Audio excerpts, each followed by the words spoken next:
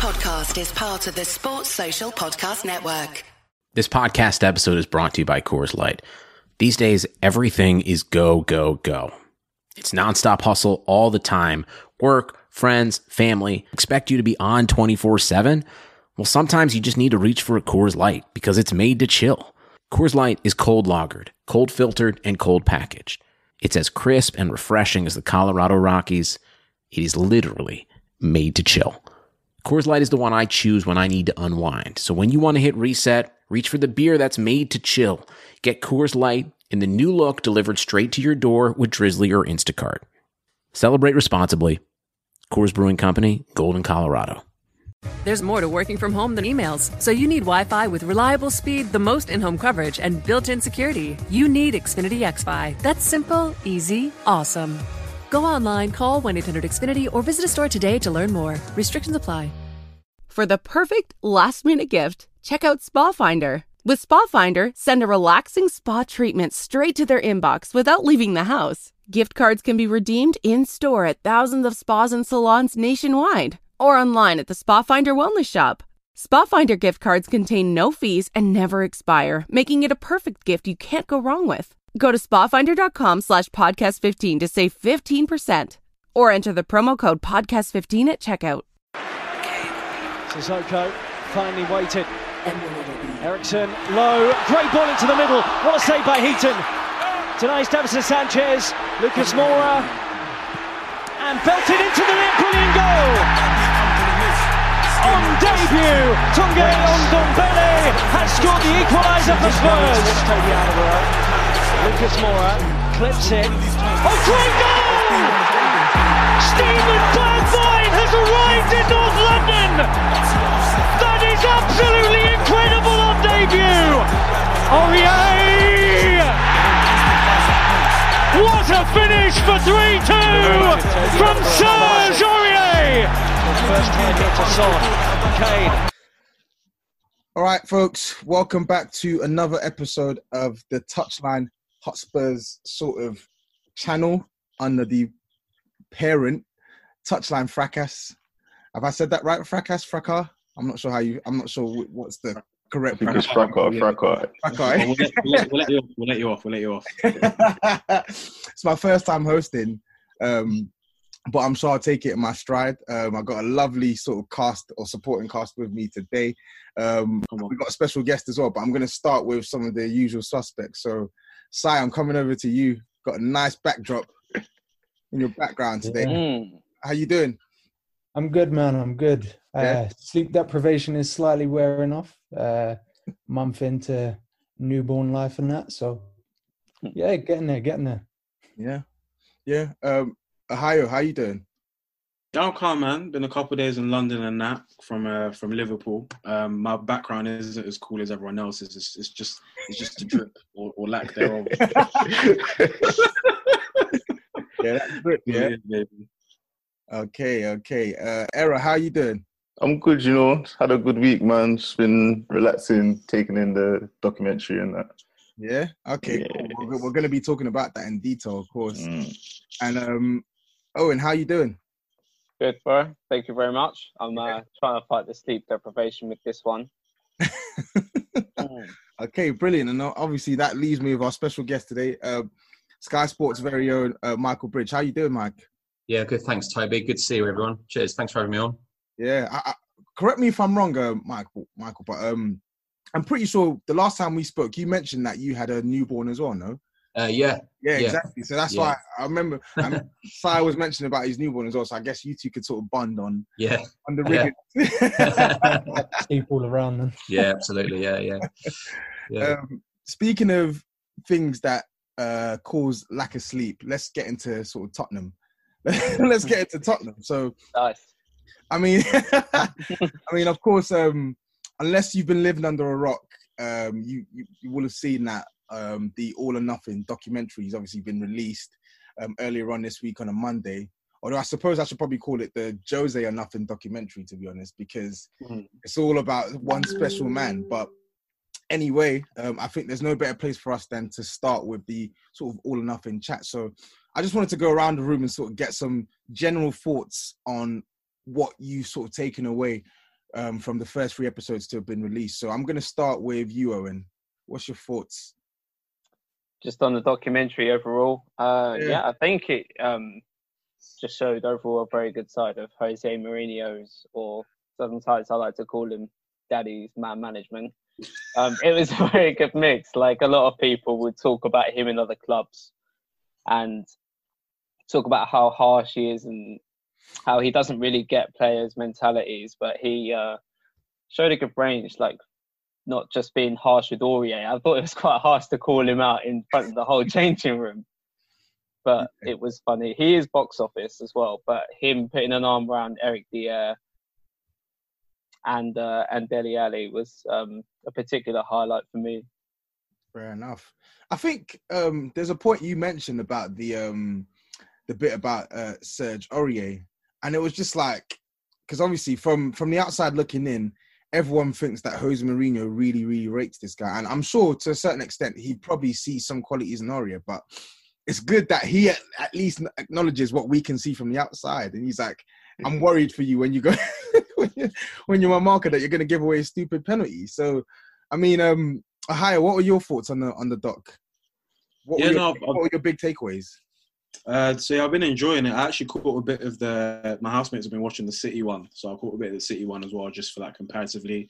I don't know if it's a Jose propaganda vibe or if it's purposefully been detailed to just sort of show this side of him, because, you know, normally anywhere a new manager goes, you do get that new manager bounce naturally. I want to see all or nothing in Jose season 3, to be honest. That's what I really want to see, where the truth comes out. That's what the real balance is. Ain't that right, Errol? The special one returns. So Errol, speaking on the special one as well. So as I sort of alluded to at the start, it seems like it's very sort of like Jose heavy. And I made a point about it when we were sort of dropping sort of like our first sort of initial thoughts. But I think this is probably for you and Sai as well. Do you feel like the club could have shown a bit more respect to Pochettino with regards to airtime on the whole sort of series as a whole? Or do you think it was sort of like their moral obligation to sort of like limit his camera time to as much as possible and obviously pay more respect to sort of like the current gaffer? You know, I think going into this, I was expecting to see, I guess, what we would call now Poch's downfall, looking back. And I wanted to see what happened. But I mean, actually watching the documentary, I think they handled it well. They handled it professionally. Like, they showed him, I thought they did show him respect. Like, it could have been a lot worse. They could have showed a lot more of the bad moments if they wanted to, I would assume. So I think they showed him respect. As well, I think Levy came across quite well as well.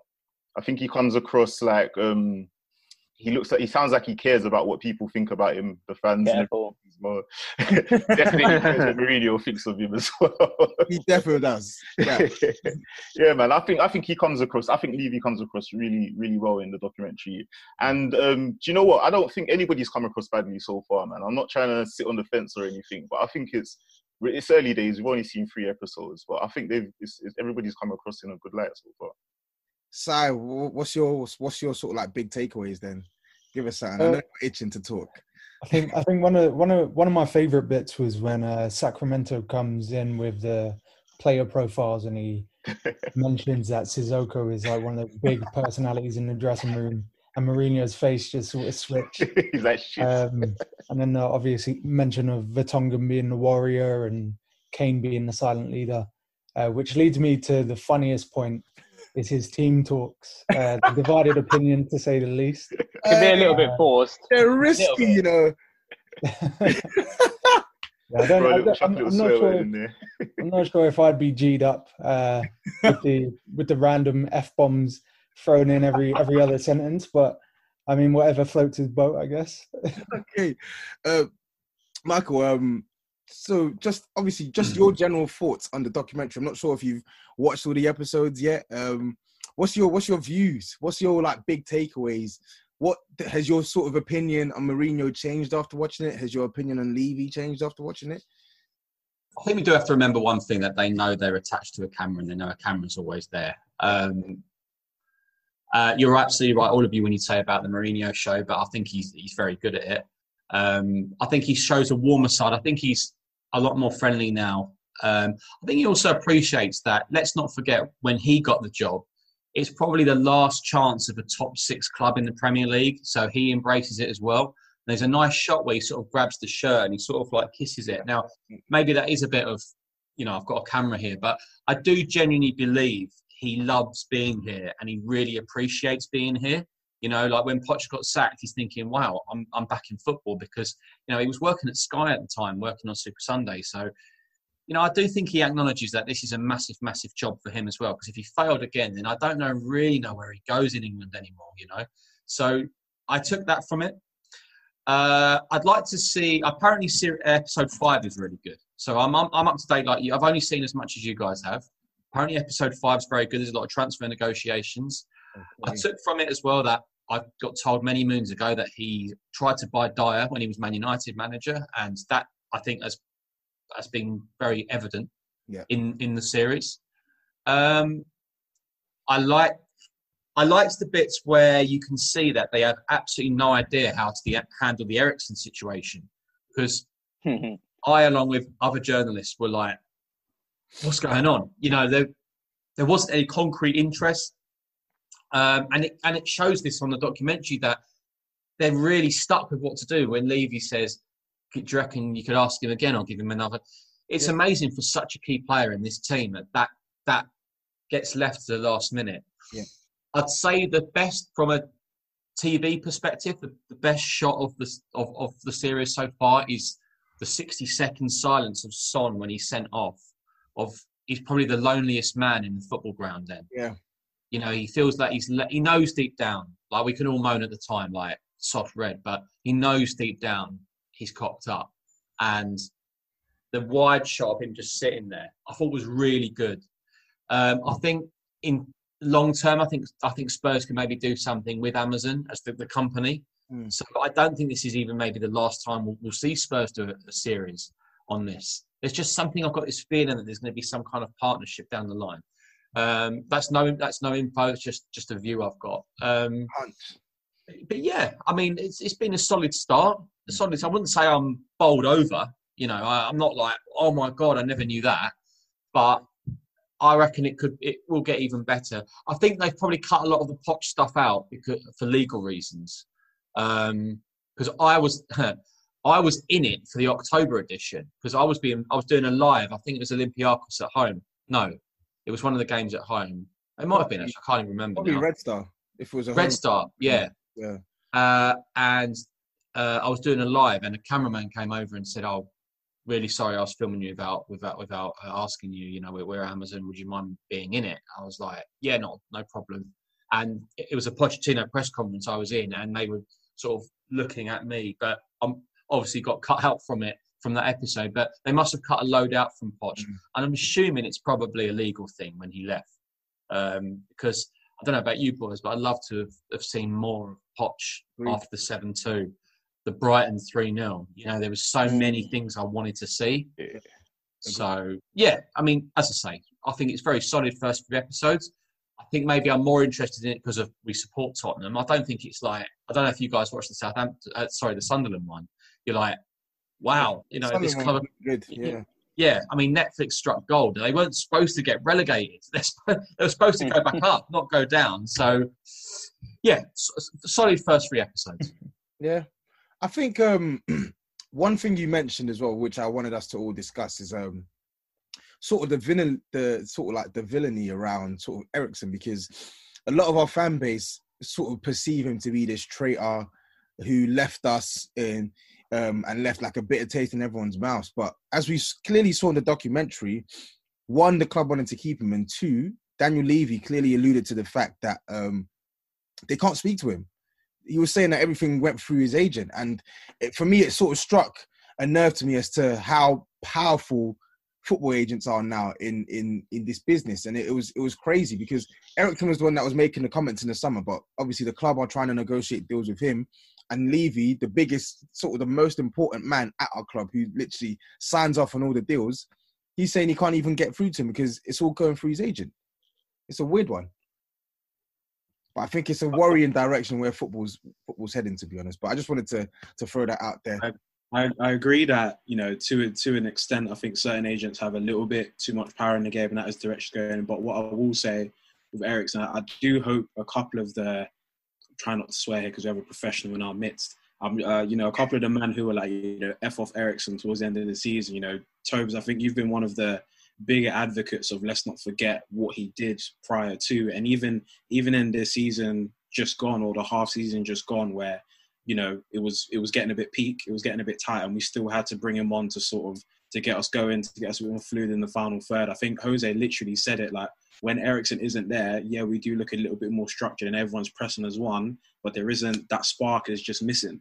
You know, whether he's looking a bit, you know, cumbersome and laborious, you know, if he still gets the ball, something can still happen. There were times where he would just come on and we just look a tiny bit more, you know, intricate. So I think it was a nice, I mean, for me personally, I was obviously upset with the way, I say upset, like he's my guy, but I was a bit annoyed at the way he left. He's your guy as well, come on. He's our guy. But obviously, like, I think it was a bit nicer to see where it's like he was just genuinely like, look, I've been honest, I said what I want to say, and I think there has to be some sort of leeway. Like, I think a lot of people forget that these guys aren't people that you just press buttons on PS4. They're not man that you just press buttons on FM20. Like, these are human beings. Like, he's been there for so long, he's given so much. Psychologically, it's just not going to hit the same. Do you know what I mean? There's only so you can think to yourself, yes, I'm going to give everything, but if your heart genuinely isn't in it through no fault of your own, like, there's only so much you can ask of you. And if you're still, to a degree, pulling out the goods when you pull off the bench, like, I think it's only fair that everyone's like, you know what, you know, just do what you got to do. You can go, like, farewell sort of thing, not the way a certain section of the fan base sent him off, basically. So that's what I liked. It just gave Eriksen that sort of chance to say a little bit more of his piece, should we say. Yeah. I think another point as well that I just wanted to sort of go around the room on before we move on was just, it seems like two of our most senior players in Harry Kane and Jan Vertonghen, just the epitome of professionals. Like, Jan Vertonghen, you could see that, like, he loves the club through and through. And I must say, I know he needed to leave because he's not at the level that we need anymore. But I really felt sad watching the scenes where he's talking about Spurs, how long he's been here, how his kids are settled here, and how he needs to sort of tussle and turn with that decision on whether he's going to leave. Obviously, he's left us eventually now, but it just, him and watching Harry Kane speaking during some of, like, the team debriefs, Harry Kane in training and stuff, like, they're just the ultimate professionals. It was just really good to see. And I think that's where I could sort of take a lot of positives out of the documentary. And all I can hope for is that we see a lot more in-depth analysis on some of these players and the inner workings of our club over the next couple of episodes. So before I move on, does anyone else have anything they wanted to say? No? Okay. I think Hai makes a great point on Eriksen. I mean, I'm a massive fan of his. You know, he's given a huge chunk of his career to Spurs, and I don't think it's necessarily his fault. You know, can't blame someone for wanting a new challenge. Look, I get it, right? A lot of fans didn't like his attitude in the last few months, and they think he didn't try 110%. And I acknowledge that. You know, he shouldn't have been there, and he should have left in the summer or before that. I totally agree with that. But my point is, for Tottenham Hotspur, is they need to replace his goals and his assists. Because I don't think people realise just how much Spurs missed him, and they'll miss him going forward as well. You know, he was second to David Silva in the goals, the assists, the key passes, in everything. And Spurs need to get that back. And I don't think it's necessarily a change of style. Now, you see what Bruno Fernandes, I mean, I know he's got a lot of penalties, don't get me wrong, but what Bruno Fernandes did when he joined United, you know, Spurs need that kind of, it's a shame we didn't sign Van der Beek, you know, someone like that. But I just think Spurs lack a creator, someone who can spot a pass quicker than most. At the moment, I just feel we've got pace, but not enough guile. And that's where I think we'll miss Eriksen. Yeah, and funnily enough, the player that we're about to sort of touch on next, on our sort of next talking point, is a player who, to a certain extent, could fill that void, but it's just a case of what sort of the general opinion is of him right now and whether the deal will be possible. So it's the one man who gets linked with us every single summer without fail. He's just been subbed off, by the way. Oh, has for Wales? Yeah, it's ridiculous. He gets linked with us every single window, January, summer, without fail, and it never materializes. So it's the much maligned sort of Gareth Bale. We also his interview the other day with I think it was either, I can't remember what newspaper it was, where he basically said that Madrid are holding him at gunpoint, really, like they vetoing every single move that's coming in. So I wanted to get the general thoughts on Gareth Bale. Hypothetically speaking, would you lot take Gareth Bale if a deal was indeed possible? No. No, you go. No. I just think he's got to a point. I do think Real Madrid would potentially be open to doing a similar deal that Manchester United did with Alexis Sanchez, with the loan move to Inter. Whether it be permanent or not afterwards would be another thing. But it's been my strong opinion for a couple of years now, where he's unfortunately picked up a few of these injuries, which I feel have made him lose that explosiveness in his game, which I thought was probably his biggest weapon. And seeing that, and his age being 31 now, I don't like writing off older players too much, but with the injury history, yeah, I don't fancy it, to be honest. Ero, you wanted to say something? I was going to say, hypothetically speaking, like if we're not talking from like a financial kind of point of view, I think Bale could be that kind of player who could bring that spark that we were talking about that we've lost with Eriksen, with the gap or the hole that Eriksen's left. I know it would be very short term, especially like with the age and the injury history as well. But I mean, somebody who has that kind of experience, somebody who has that kind of mentality being in the dressing room as well, with those kind of players, I think it just works. I think it helps to bring that balance to the side. So that's another thing that I wanted to talk about this episode as well. Mourinho, he put a lot of emphasis on us being like a nice side, if you get what I mean. Yeah. And I think Bale is somebody as well who could come and bring that edge. Like, I think Real Madrid have made things very hard for him, and he hasn't played like very nice, as you'd say. Like, what was it that he said? Wales golf Madrid, that kind of stuff. So yeah, I just think he could bring, in that order, he could bring that kind of mentality to the club, man. And I just think it's something we're lacking just a little bit of it at the moment. I think we had it a couple of years ago, and it just seems to be up in the air at the moment. I know. I said hypothetical, but I think the one thing that we are lacking is some Chinese yuan or renminbi or whatever their currency is called. We don't have the dinero for Gareth Bale. We don't have the dosh. We don't have the dosh. This is a guy that was getting offered. Sorry, this is a guy that was getting offered 1.2 million a week from an unnamed Chinese Super League club a couple months back. I know, obviously, like you said, Owen, there is a possibility that Real Madrid would be willing to possibly let him go, maybe on like reduced terms. But even if that's the case, what's to say that we could offer him the best possible deal and best possible package? See, this is why we need Michael's hunch. We need Michael's superstitions to come through, because we need the pesos from Jeff Bezos. That is what we need.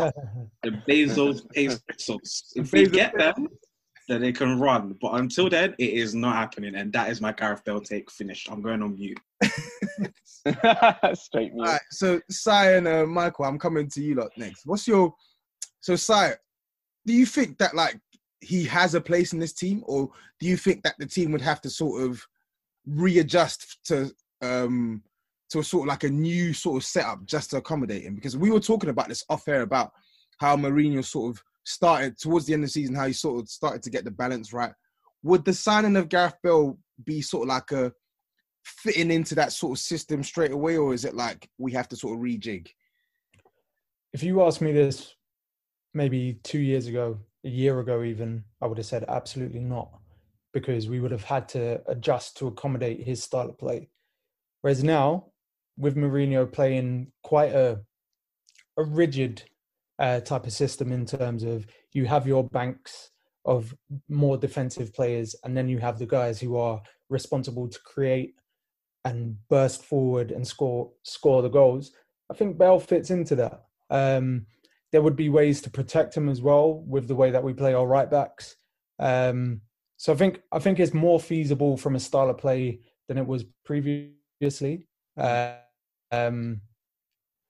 again, the money is a massive stumbling block. Okay, Michael, we need some of your sort of like insider info here. Like, what are the possibilities of us actually signing Gareth Bale? Because we hear it on the news, we hear it from all sorts of sources. The bookies keep slashing the odds, but are you hearing any inner rumblings? None. Zilch. None at all. I hate being that guy. But I'm happy you said this because I keep telling this to my friends that, like, I don't think it's going to happen, and they don't want to believe me. The thing is, Tobes, it will need Real Madrid to wipe off any fee.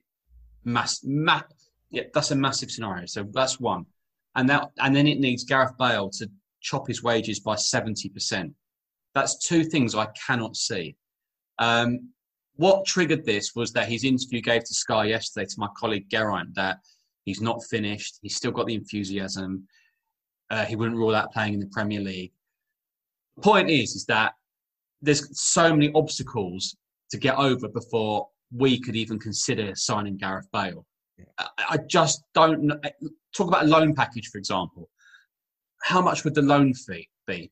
How much would we contribute to Bale's wages? I can't see Real Madrid saying, go on, well, you give us half. Because that contract they gave Bale was so astronomical. It kind of rules Bale out. I mean, look at it last season. He was close to joining a Chinese club because they were the only country. There's more to working from home than emails, so you need Wi-Fi with reliable speed, the most in-home coverage, and built-in security. You need Xfinity XFi. That's simple, easy, awesome. Go online, call 1-800-XFINITY, or visit a store today to learn more. Restrictions apply. There's more to working from home than emails, so you need Wi-Fi with reliable speed, the most in-home coverage, and built-in security. You need Xfinity XFi. That's simple, easy, awesome. Go online, call 1-800-XFINITY, or visit a store today to learn more. Restrictions apply. Region that were prepared to pay that sort of money. Yeah. I don't think we'd even be talking about it if Bale didn't sort of give us a kind of hint yesterday that he'd be up for doing it. It would take so many obstacles for even contemplate it. If Spurs were offered something, this is the biggest if of all time, but if Spurs were offered some kind of financial package that they could work under, then yeah, 100% they might consider it, but I can't see that happening. So that's why I can't see it. I've heard no grumblings. I've heard no inquiries. Nothing. There hasn't been. I've always ruled it out. And the thing is, with bookies odds, people get excited because those markets are they're very quiet, to be honest. You think like everyone bets on a horse race one Saturday afternoon. That's what moves the markets. But the manager markets and the player transfer markets only usually move when, I don't know, Gary from Romford puts £100. He's just heard Bale say he wants to play in the Premier League. And then a bookie will just sort of mark it up a bit different. Yeah. But ultimately, there's nothing in it. So if you're asking me now, I can't see it happening in a million years. Would I like it? Yeah. If there's, yeah, I would. But I just can't see it at the moment. I genuinely cannot see it because of the financial, just the side we've got, the problem we've got at the moment. Yeah, well explained, and I fully agree as well. And I think everyone here, maybe not so much Owen, but I think everyone here would agree that if Gareth Bale was offered, if there was a possibility to get him back to the club, we would all take him. But I do respect Owen's opinion because a lot of Spurs fans will ignore or turn blind to the fact that the Gareth Bale that we see today isn't the same Gareth Bale that we saw even 2 years ago, or let alone the Gareth Bale that left Tottenham. Like, this is a Gareth Bale that gets injured every season. This is a Gareth Bale that, even when he is fit and he's playing, yes, he can still win you a match, but in terms of the in-game consistency, in-game performances, it's not the same Gareth Bale. So, essentially, going and spending north of whatever, 400, 500k on a guy who's most likely going to miss at least a third of the season, at least, and a player who's getting older, he's 31 years old. I just personally think, as good as Gareth Bale is, and as much as I'd want him at the club, there are cheaper alternatives that could probably give you the productivity that he could give you right now. that's just my general opinion. I don't know what you lot think on that. I think certain Spurs fans, like, and I don't know about how I actually feel about the Bale thing, but you know the ones in school, yeah, there was that girl that peaked at like 18 when you're in upper sixth form. She was the pinnacle, yeah. And then you get to 24, and then she wasn't feeding you back then. And then you get to 24, 25, she pops up on Instagram. You're like, wait, this isn't who I remember you were. You know, like, that could be a similar scenario. So we've got to be a bit careful. You know what I mean? We've got to be careful. Great analogy. And it's so true as well. It's so true. But I think that's pretty much it for the Gareth Bale chat. I think we're unanimous in the fact that we would take him back, but I think the resources that we need to have to even acquire a player on that type of money just makes the deal financially impossible for us right now. But here's to hoping anyway. One player who is actually at our club, who's been rumoured to be on his way out, Tanguy Ndombele. So, Michael, we spoke about this when you came on our pod a few months back, and obviously your colleague Dharmesh, he came out. I think it was yesterday afternoon, and he sort of flat out refuted.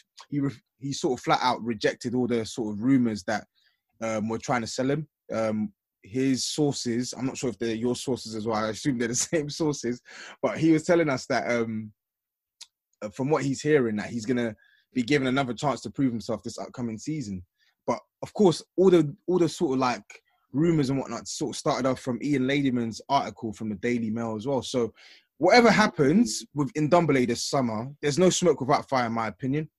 Whilst I do believe he's not going to lead this summer, there are clearly some issues behind the scenes that we're not privy to as well. So I just wanted to get sort of like your renewed view on Ndombele. Like, where do you stand with him? Like, do you think the club should be actively looking to sell him this summer and recoup some of the money that we've made, or we give him another chance? This is my personal view on the situation. I personally think it's very straightforward. Tottenham know that they won't be able to get the money back they paid for him. So in their eyes, let's give him a second season. So the directive is publicly from Tottenham to tell the likes of Dharmesh and myself and others is that he's not for sale, because they've not had or will receive a bid anywhere near that they'd believe to be acceptable. So publicly, I think they'll come out and tell us and colleagues of mine and Alistair and other people that, no, he's part of our plans. Now, other journalists might say that Ndombele's future lies elsewhere, and that might come from Ndombele's people. I just think it's a transfer fee issue, and the situation we've got is that Spurs will not sell. They wouldn't want to make a big loss on someone they invested so much time and money into last season. I also believe that probably Jose would take the money and reinvest it elsewhere. I get the impression he would. I would like to see him have another season. And then if these injuries keep coming and the sluggishness, and just if it doesn't work out, then yeah, go for it. Move on. But I've just got this feeling, I think I might have said this to you before, but I just have this feeling / fear, if Spurs sold him now or loaned him, which wouldn't happen, but hypothetically, he would be an absolute baller somewhere else. Yep. And I just have the feeling that Spurs just need to persevere. We've persevered with other players for a lot longer. We have. Name him. Well, I might have to interview him at some point. So, but we can. You can all make your assumptions. But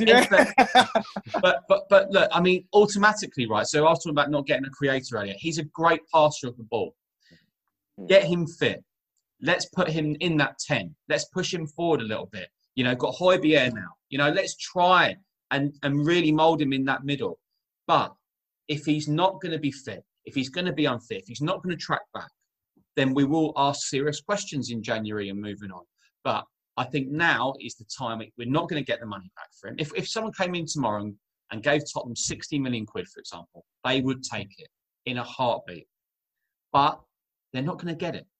So the directive to us and to others is he's a Tottenham player and we see a future with him. Bro.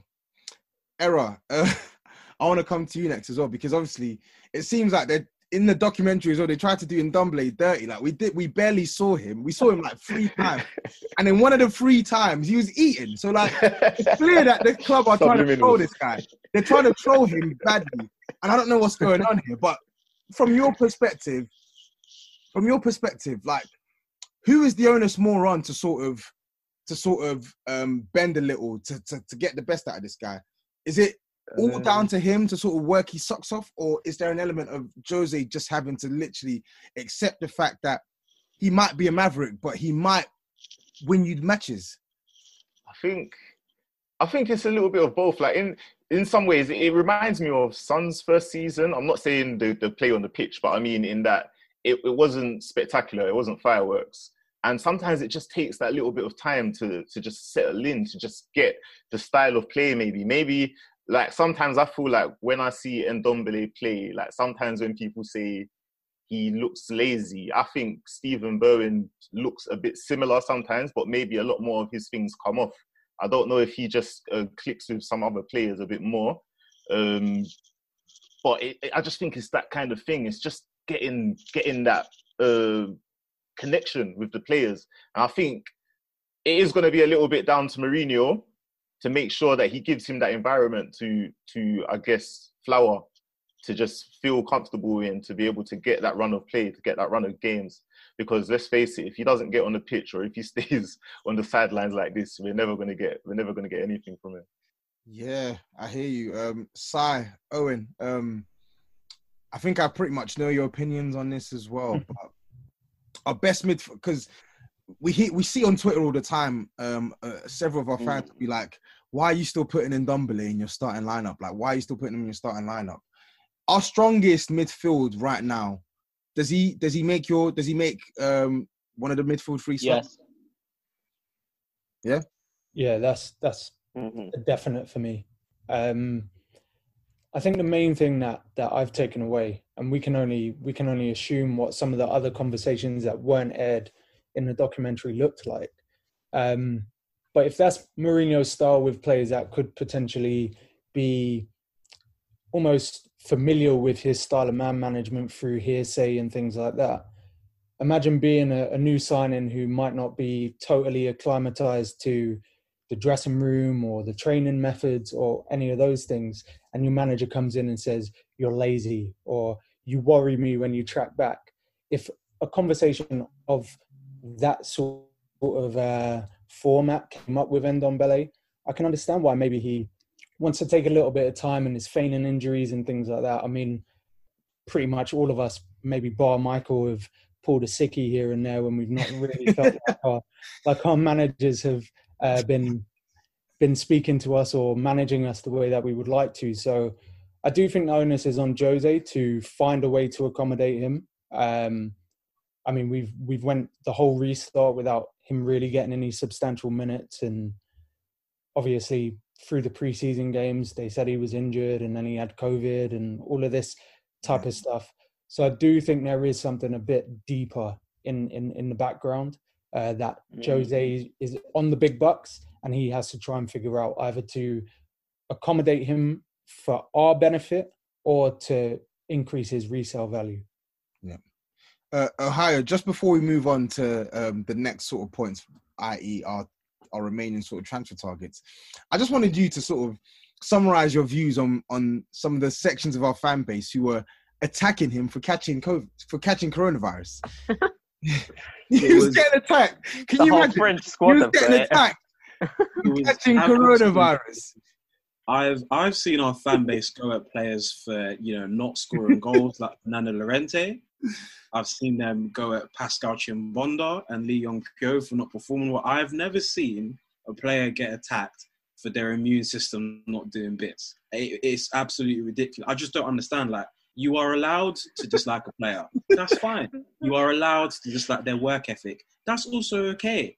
Like, what? He hasn't got the NHS in his chest. Like, what do you want him to do? Like, it was just, I think there's parts of our fan base that just like being angry at stuff. Like, they can't be content with something happening. So, when we got Højbjerg done, which in respect of how open the transfer window was probably quicker than usual for us. Do you know what I'm saying? When Joe Hart come in, yeah, Joe Hart's not going to win us the Prem, but homegrown, senior head in the dressing room, long neck, won the Prem. Like, there's pros in that. Like, people finding a problem with Joe Hart as well. So I'm just like, I think a certain element of our fan base just like stress, because I think as a Tottenham fan, growing up in school, you learn to take so much banter that now nothing should really stress you out that much. So I don't think someone who hasn't been able to play that much catching COVID should be raising people's blood pressure like this. And that is my take for that section of the fan base. I love it. Absolutely love it.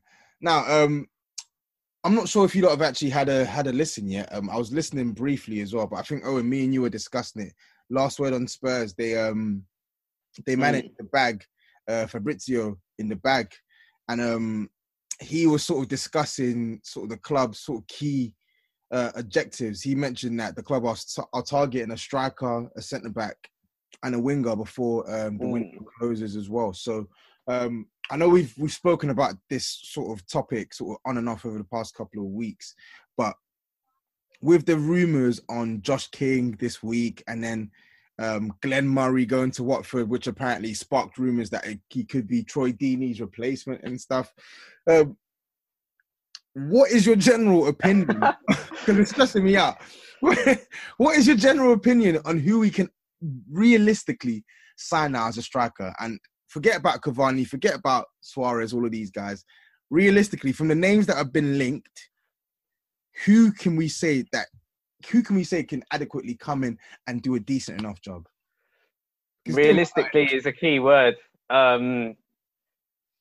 Yeah, I will have to say for a striker, just for a striker only, or just for all the positions? Striker for now. Striker for now. Realistically, I think Fabrizio was saying we're very likely to go for someone who's played in the Prem, and whether they're still in the Prem now or they've just been relegated. It looks like we are strongly in for either Joshua King or Callum Wilson. I think those are the most realistic options at this point. What's you lot's thoughts on Josh King v Callum Wilson? Because I think we've spoken about it before, but they're both sort of like 28 and above. Both obviously are at the relegated Swansea. I think Josh King's even got like a year left on his contract. What's your preference out of the two? Because it seems as if that's the direction in which the club are heading. I would side slightly with Josh King. I rate him a bit higher than Callum Wilson as an all-round player. I think Callum Wilson, you'd favour him slightly if you're just looking for an out-and-out goal scorer. But I fancy Josh King as an all-round player. I still think he can get goals, but he can also play in other positions. He can drop in between the lines in midfield and attack and play other people in, because we do have players who do like to run in behind. Sometimes a bit too close to the striker, but it is what it is. We can get someone that can play that role, especially with the fixture congestion as well. It's so imperative we do get a striker in very soon. But yeah, that said, Josh King would be my preference. Yeah, so Sai, I'm coming to you next now. Fabrizio mentioned a centre-back and a winger. A winger sort of surprised me, because you'd think a squad like ours that's literally jam-packed with players who can play out wide. Do you think the club are sort of misaligned in their priorities in that attacking position? Part of why that makes sense to me is because I get the inkling feeling that if a striker doesn't get over the line, that Son will firmly be our backup striker, especially based on the reps he got during the pre-season. I mean, we've all complained about Lamela still being at the club, Lucas Moura filling spaces that the striker should fill. So again, getting somebody who can fulfill their role on that right-hand side especially is going to be quite important long-term. I don't think it's a top priority.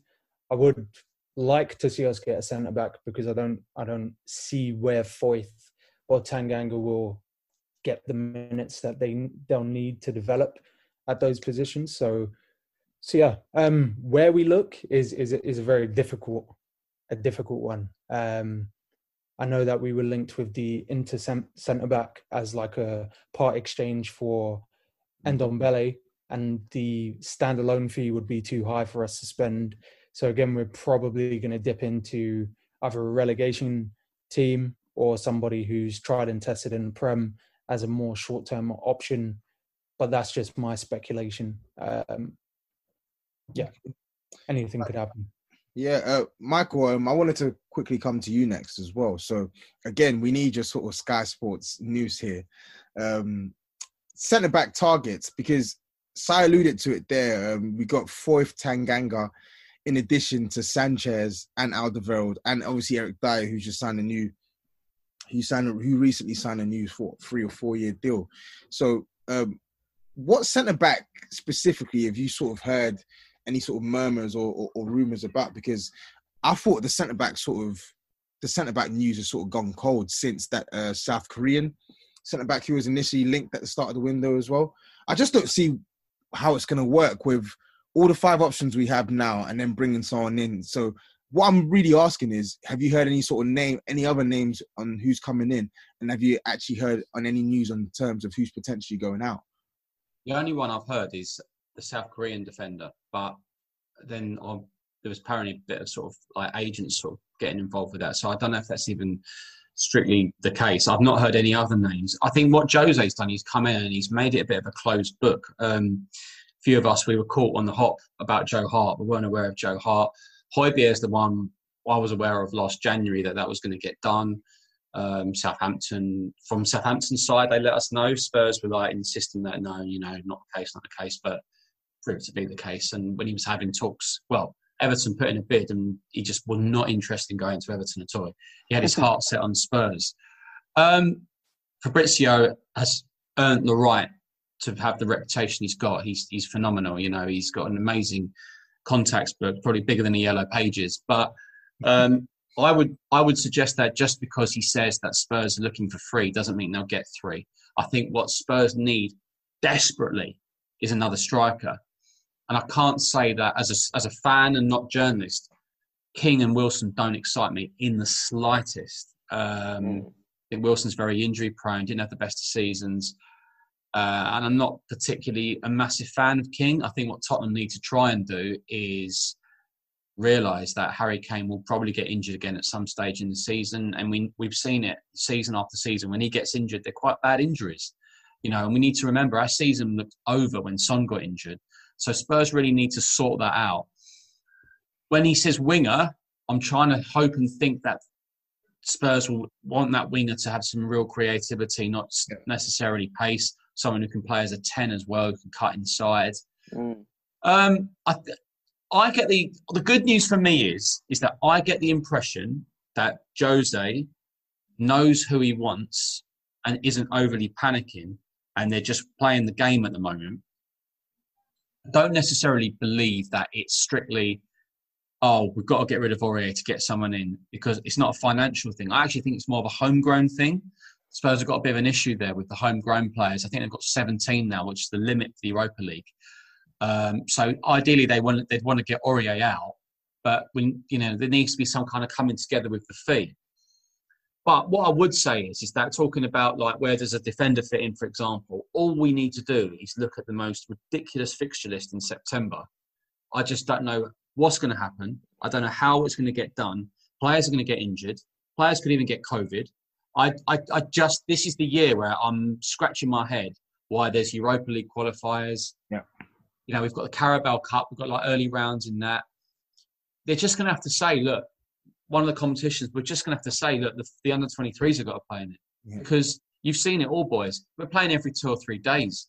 It's just not right. And I'm not saying now I'd re-sort UEFA out, but, this is why the Europa League gets the criticism it receives, is that Arsenal end up winning an FA Cup final and it knocks Tottenham down, so they've got to play 3 qualifiers. And, guess what? They're all away.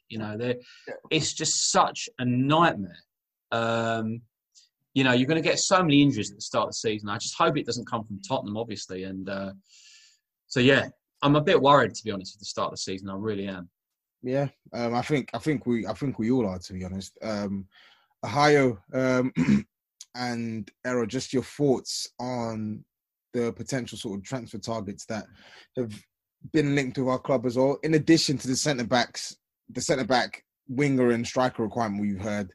There's news from Marca, aka the most unreliable Spanish source in history, saying that we've been offered like Reguilon, and obviously there's still murmurs from sections of the fan base about Coutinho. I just want to get some thoughts from you lot on sort of realistic possibilities come the 5th of October. Like, what would you two expect come that day? Errol, I'll let you go first. You know, with all this winger talk and the way how things have gone quiet since like the end of last season, I was thinking maybe Benrahma might be a bit of a quiet one to get in.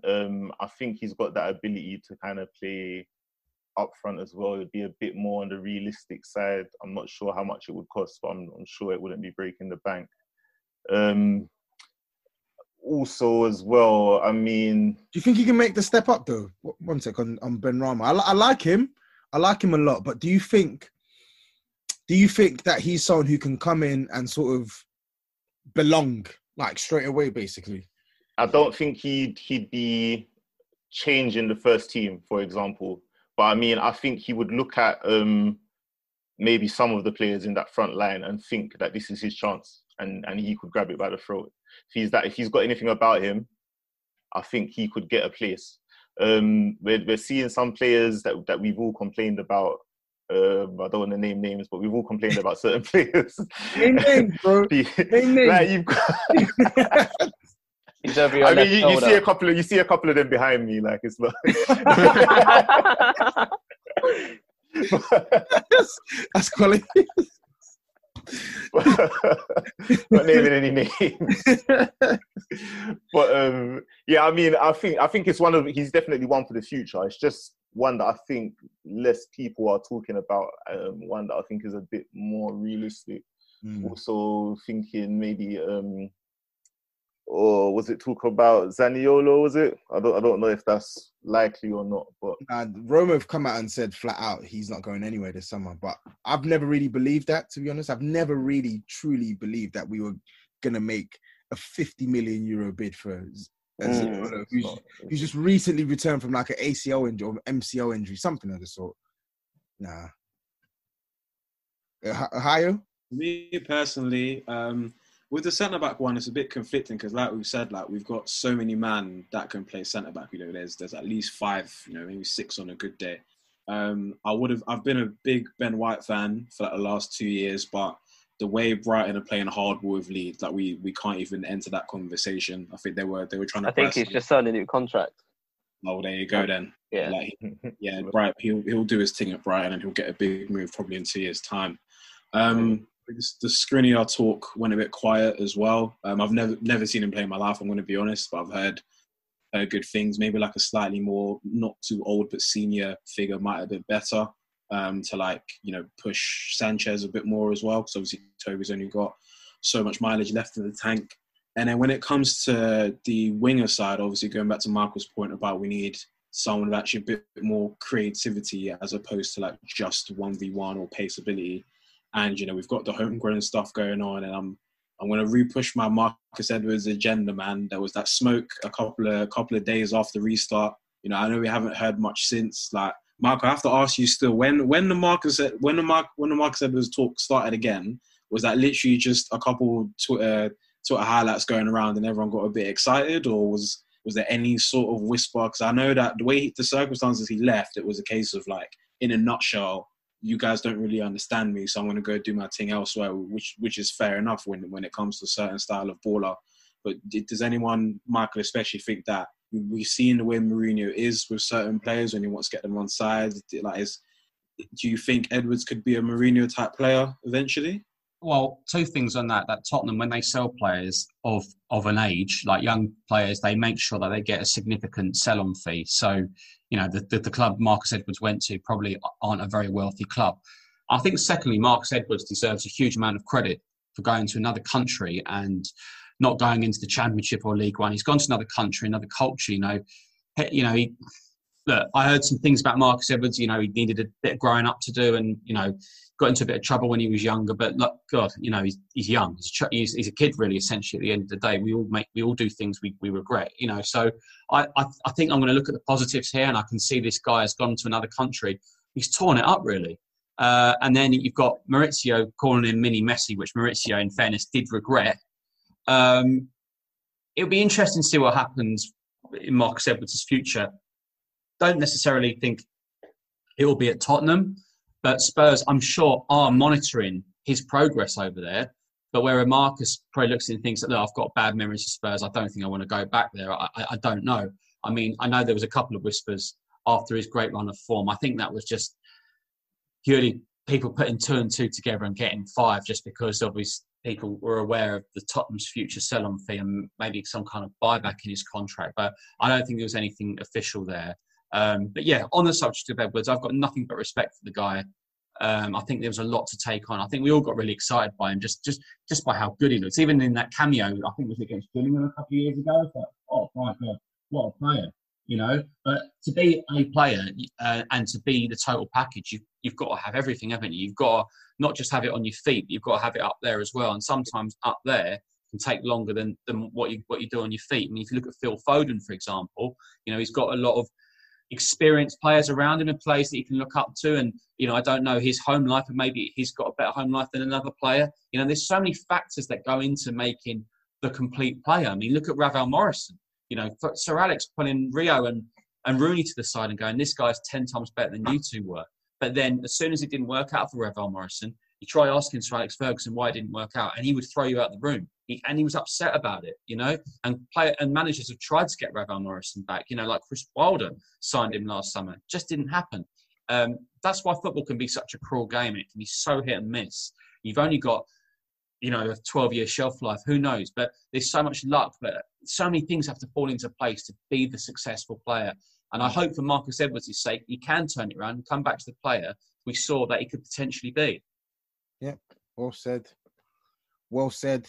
And with that, I think we can sort of end our sort of weekly transfer chat and actually move on to the fact that we do have our last friendly of the of our pre-season for the season of our pre-season sort of group of fixtures before the season officially starts on the 12th of September. So we're up against Watford. I think it's fair to say that this will probably be sort of the biggest indication of where our players are at, because I know obviously they've been relegated, but we are facing as close to Premier League opposition as it gets now in Watford as well. I'm going to start with you, Sai, as well. I just wanted to sort of get your thoughts on what you're who you're looking forward to seeing against Watford on the Saturday. I expect to see more of the same, to be fair, in terms of guys like Ali just getting up to speed, Son getting up to speed again. The most interesting one for me is whether or not Jack Clarke will get back on the pitch, because he's not shown very much in the cameos that he's had. I did find it quite interesting that we fielded so many 16-year-olds, especially considering the fixture congestion and things like that. You would sort of expect to see some of the players that were further along in their development, because they're going to be likely needed during that running. As Michael touched on with the Europa League and the League Cup games, we're going to have to make some sacrifices in terms of selection in at least a couple of those games. I do want to see him decide on where Jedson and Sessegnon are going to play. Using two guys as sort of auxiliary fullbacks and then playing them further forward doesn't really do much for us to get a good idea of where they fit long term in the team. So I do want to see at least one or two of those players sort of nail down an actual position, as opposed to just being thrown here, there, and everywhere over the course of a game. I'm going to come to you next, Owen. So the friendly on Saturday, Are you expecting Mourinho to employ a similar shape? Are you expecting him to go free at the back? Who are you looking forward to seeing, and what sort of flexible formation are you looking to see him sort of employ? Because I feel like with the season starting in just under a week or whatever, I feel like this is sort of his last opportunity to sort of make a final opinion on quite a lot of fringe players who will be looking to actually make some appearances in our hellacious sort of fixture pile-up the week after the next. So what are you sort of looking forward to the most? Indeed. I do want to see Doherty kind of get a nice run out and see how he fits into the shape of the squad. However, we've spoken about it on this podcast even many a time, how we would like to see the flip of the lopsided fullbacks, and Sessegnon gets that license. In particular, I'd like to see how he does in that role, how much Mourinho trusts him defending. I'd also like to see how much he trusts some of the younger players who have done well in these pre-season friendlies, and whether they will be trusted to play Europa League games or some even Carabao Cup games. Harvey White and Dennis Shirkin, I haven't watched any of the full games, I have to be honest. I've only caught the highlights, but they've in particular been impressing from what I've seen. So I'd like to see, how they do, at least in the final game, and see how they would kind of be employed going into our actual competitive games. Yeah.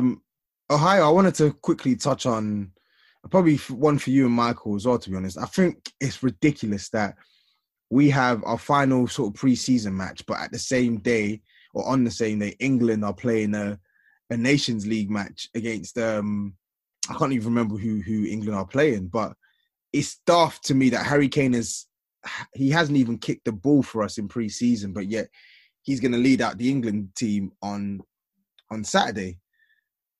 What are your thoughts on this whole sort of international Nations League? Like, surely they should have just scrapped this tournament format for at least this season per se.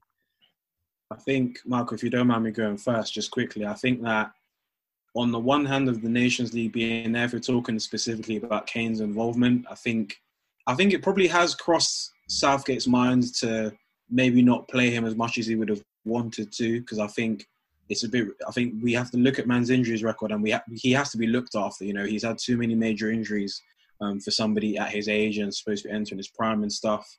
So I think I'm going to give Southgate a little bit of leeway, because there's probably a couple pressures from the powers that be that the England captain has to play.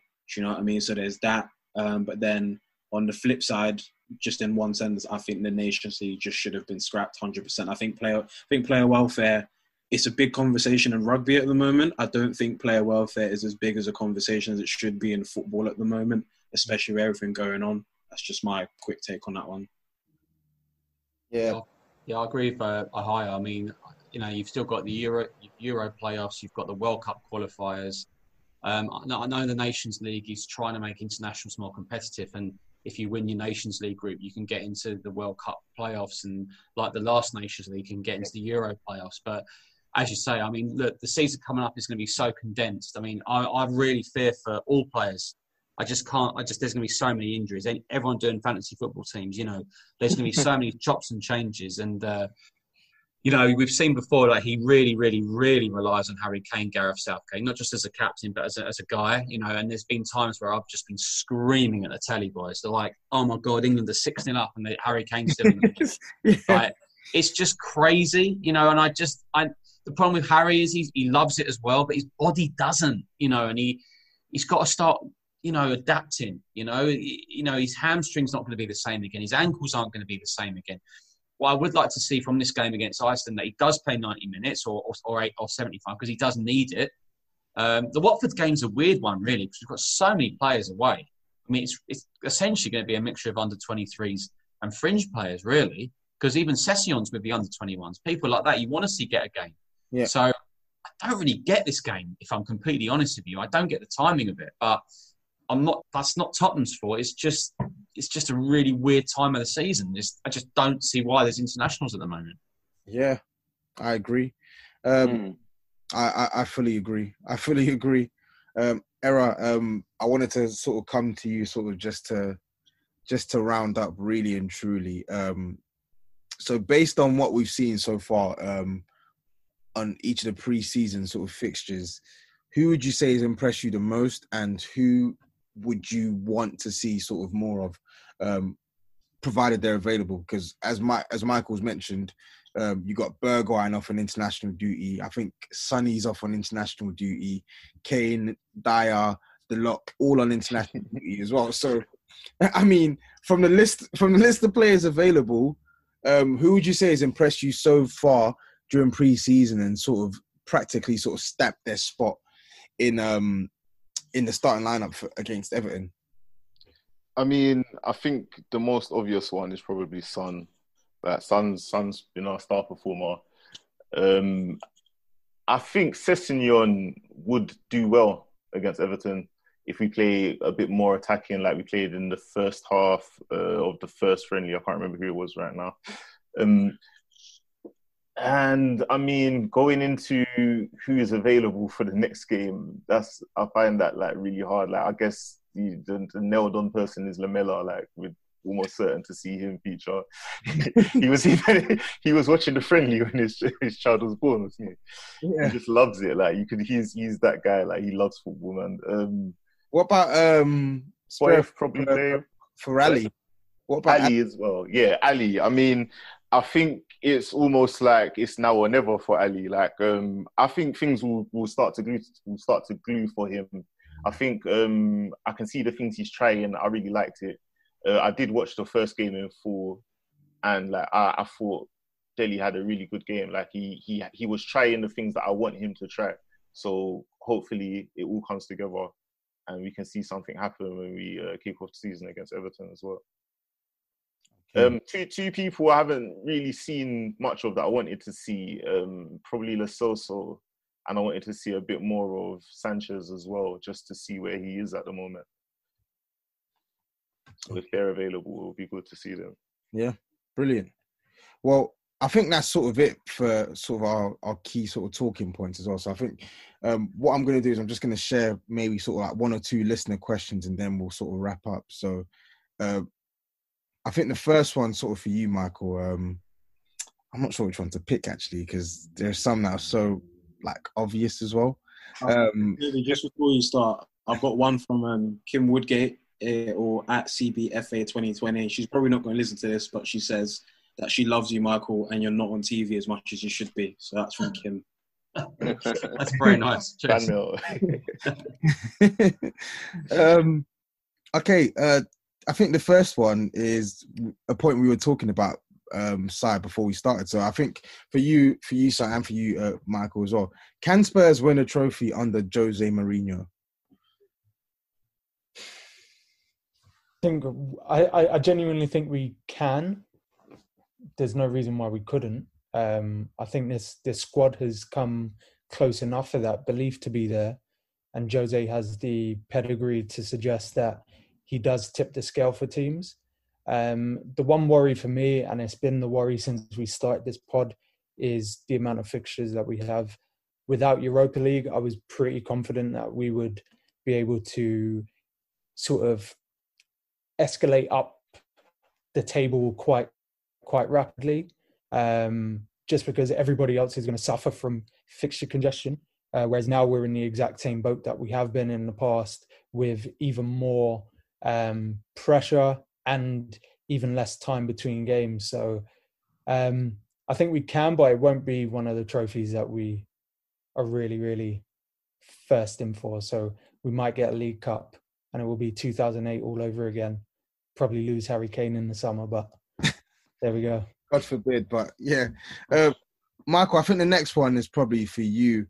There are a few questions on backup strikers and whatnot, but we've already spoken about that. But this one's a bit sort of left field. And I think this person who's asked it is obviously targeting your sort of Crystal Palace orientated sort of line of work. And they've asked, are Crystal Palace going to sign a striker this window? Why would you ask that on a Spurs sort of podcast? But there you go. So I think it's probably one that they want you to answer.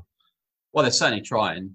Like Christian Benteke is just not scoring, and they're quite weak going forward. So they've signed Eze, and they're going to try and sign a striker. But the annoying thing for Palace is that Sorloth, who they loaned out last year to Trabzonspor, is now wanted by Leipzig as the replacement for Timo Werner, because the contract gives. So Trabzonspor can sign Sorloth for a set fee. Then Trabzonspor can sell Sorloth to Leipzig for 25 million, and Palace only get about 4 or 5 million. Wow. So it's gonna absolutely kill Palace fans. But obviously, when they loaned him to Trabzonspor, they just wanted to get rid of him. Like, take him on a 2-year loan, and you can buy him at any point for 5 million. And they're like, yeah, no problem. And then all of a sudden, he's doing absolute bits. And Leipzig are coming in, and Palace are like, what's going on? So that, for me, could be one of the most interesting, eye-catching transfers of the summer. So I broke that a few weeks ago on Sky, and it's a very, very complex situation, but it's one that is logical because Trabzonspor can then buy him and then sell him to Leipzig straight on. But whether it's still going to happen, I don't know. But I mean, I think everyone's trying to do business, aren't they? I mean, Wolves haven't even signed anyone yet, because I think Doherty they've sold, but they thought they were going to get Ashley Maitland-Niles, and all of a sudden he's been picked for England, and then he could be Arsenal's right back all of a sudden. But on the trophy question, I mean, it's interesting because everyone keeps saying to me, like, I just don't get where the logic here is. Well, Spurs, they can easily win they can win the Europa League. Like, the people know how many games there are in the Europa League. I mean, it's the biggest slog in football. I mean, you add to all our qualification games. If you're gonna go all out for the Europa League, don't expect to come in the top 4. Just rule it out now. It's not going to happen. You can't do it. They're human beings. They can't play Thursday, Sunday, then Tuesdays, Wednesdays in cups. It can't happen. So it's an either or. And you can, who's to say you're not going to get not Seville, but someone like Seville and just get knocked out again? These Spanish sides or whatever. If we're talking about trophies as just a trophy, just to get off Arsenal fans taking the mickey out of us all the time, it would be the League Cup, wouldn't it? Because it's only 6 games, and you might get 5 home draws from teams in the Championship and League One. Draws are so important. But as I've said, if it's good enough for Pep, it should be good enough for other teams as well. A trophy's a trophy. But, that's my take on trophies. Mourinho won the Europa League and League Cup double at an average Man United team. So he can certainly do it with Spurs, yeah.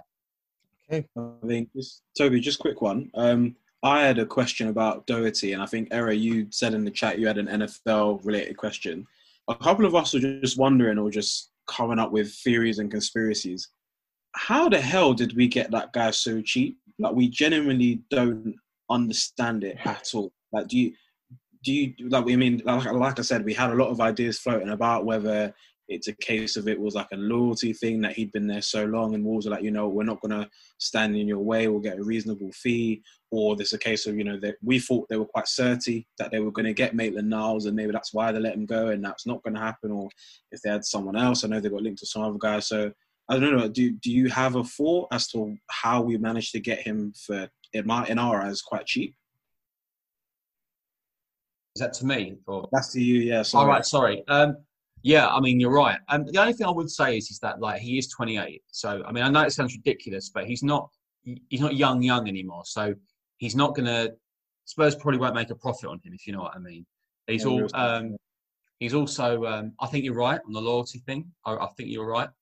Also, his new agent is Jorge Mendes, who is Mourinho's best friend, who's also helped transform Wolverhampton Wanderers with a plethora of players over the last few years. So there might be a little that – my client wants Doherty, and I've given you a lot. I've given you Matinho, helped you get all these guys. There's a lot. There could be a lot of that into that as well. And also, as I say, I think Wolves were looking to probably be close to signing Maitland-Niles, and that's not going to happen now. So that's 3 things that might have filtered into that. 28, not English, because if he was English, he'd probably be double. But 28. The fact that he's got the same agent as Jose, and this agent has done a lot of good things for Wolves in the last 3 years. Michael, last question. I guess watching the documentary, they made like sort of a big deal about the second pitch and like the aspirations for what was going to happen next season or in the upcoming season. Just wanted to know if you think our financial situation like going ahead with transfers and things will be adversely affected by the fact that we probably won't use the stadium for NFL in the foreseeable future?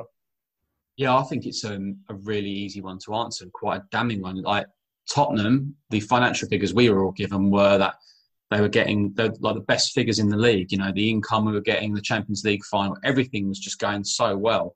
You know, Manchester City in the quarter-final, I think they got 3.8 million in revenue just by ticket sales and everything. You know, like all the money was coming back. You know, and you had Tottenham, you know, waiting for the sponsorship deal that they wanted to sponsor the stadium, the naming rights. There was no rush. They're like, come to us.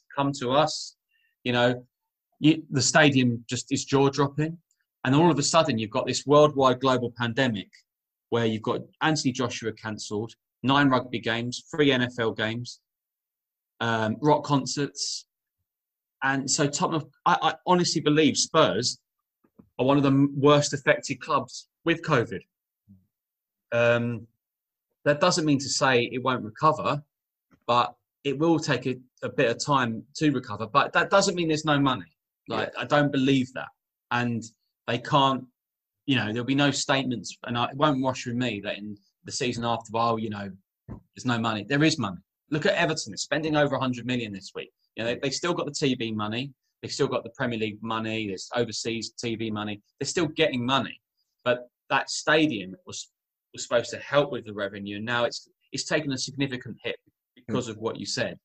So, yeah, I think Spurs have been hit by it quite considerably. And, you know, given Spurs' financial figures, if you look at them in sort of February time when they came out, they were the best in the league in terms of the revenue and expected revenue with the ground.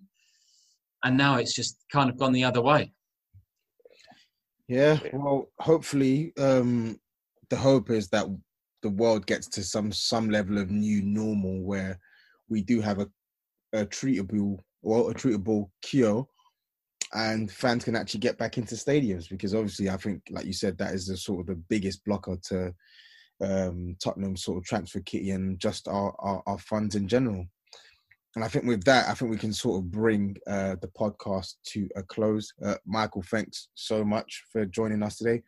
It's been a pleasure. I hope you've enjoyed chatting to us and yes, great. And answering our questions as well. Supporting cast were brilliant as always. Ohio, Era, Sai and Owen. Although for a second there, Owen was doing his own thing, moving his camera about and whatnot as well. No stretches today, though. It's getting his best out. But yeah, it's been really good. And if you're still listening as well, make sure to check us out on touchline_Spurs at Twitter as well, and just stay tuned for more content as well. But with that, we'll see you soon. Take care. That is exceptional. Try and place it. Wonderfully taken by Eric Lamela. Never afraid to take on a shot, and with good reason. Terror in the Burnley back line. Son breaks forward. Oh wow, what a run! Heung-min Son from inside his own half has scored one of the best goals of his Spurs career. There's more to working from home than emails, so you need Wi-Fi with reliable speed, the most in-home coverage, and built-in security. You need Xfinity XFi. That's simple, easy, awesome. Switch to Xfinity Internet and learn about our great offers. You'll get amazing value with speeds that deliver and reliable coverage you can count on. And with XFi Advanced Security, you can keep all the devices in your home connected and protected from Wi-Fi network threats. Go online, call 1-800-XFINITY, or visit a store to learn more today. Restrictions apply. Sports Social Podcast Network.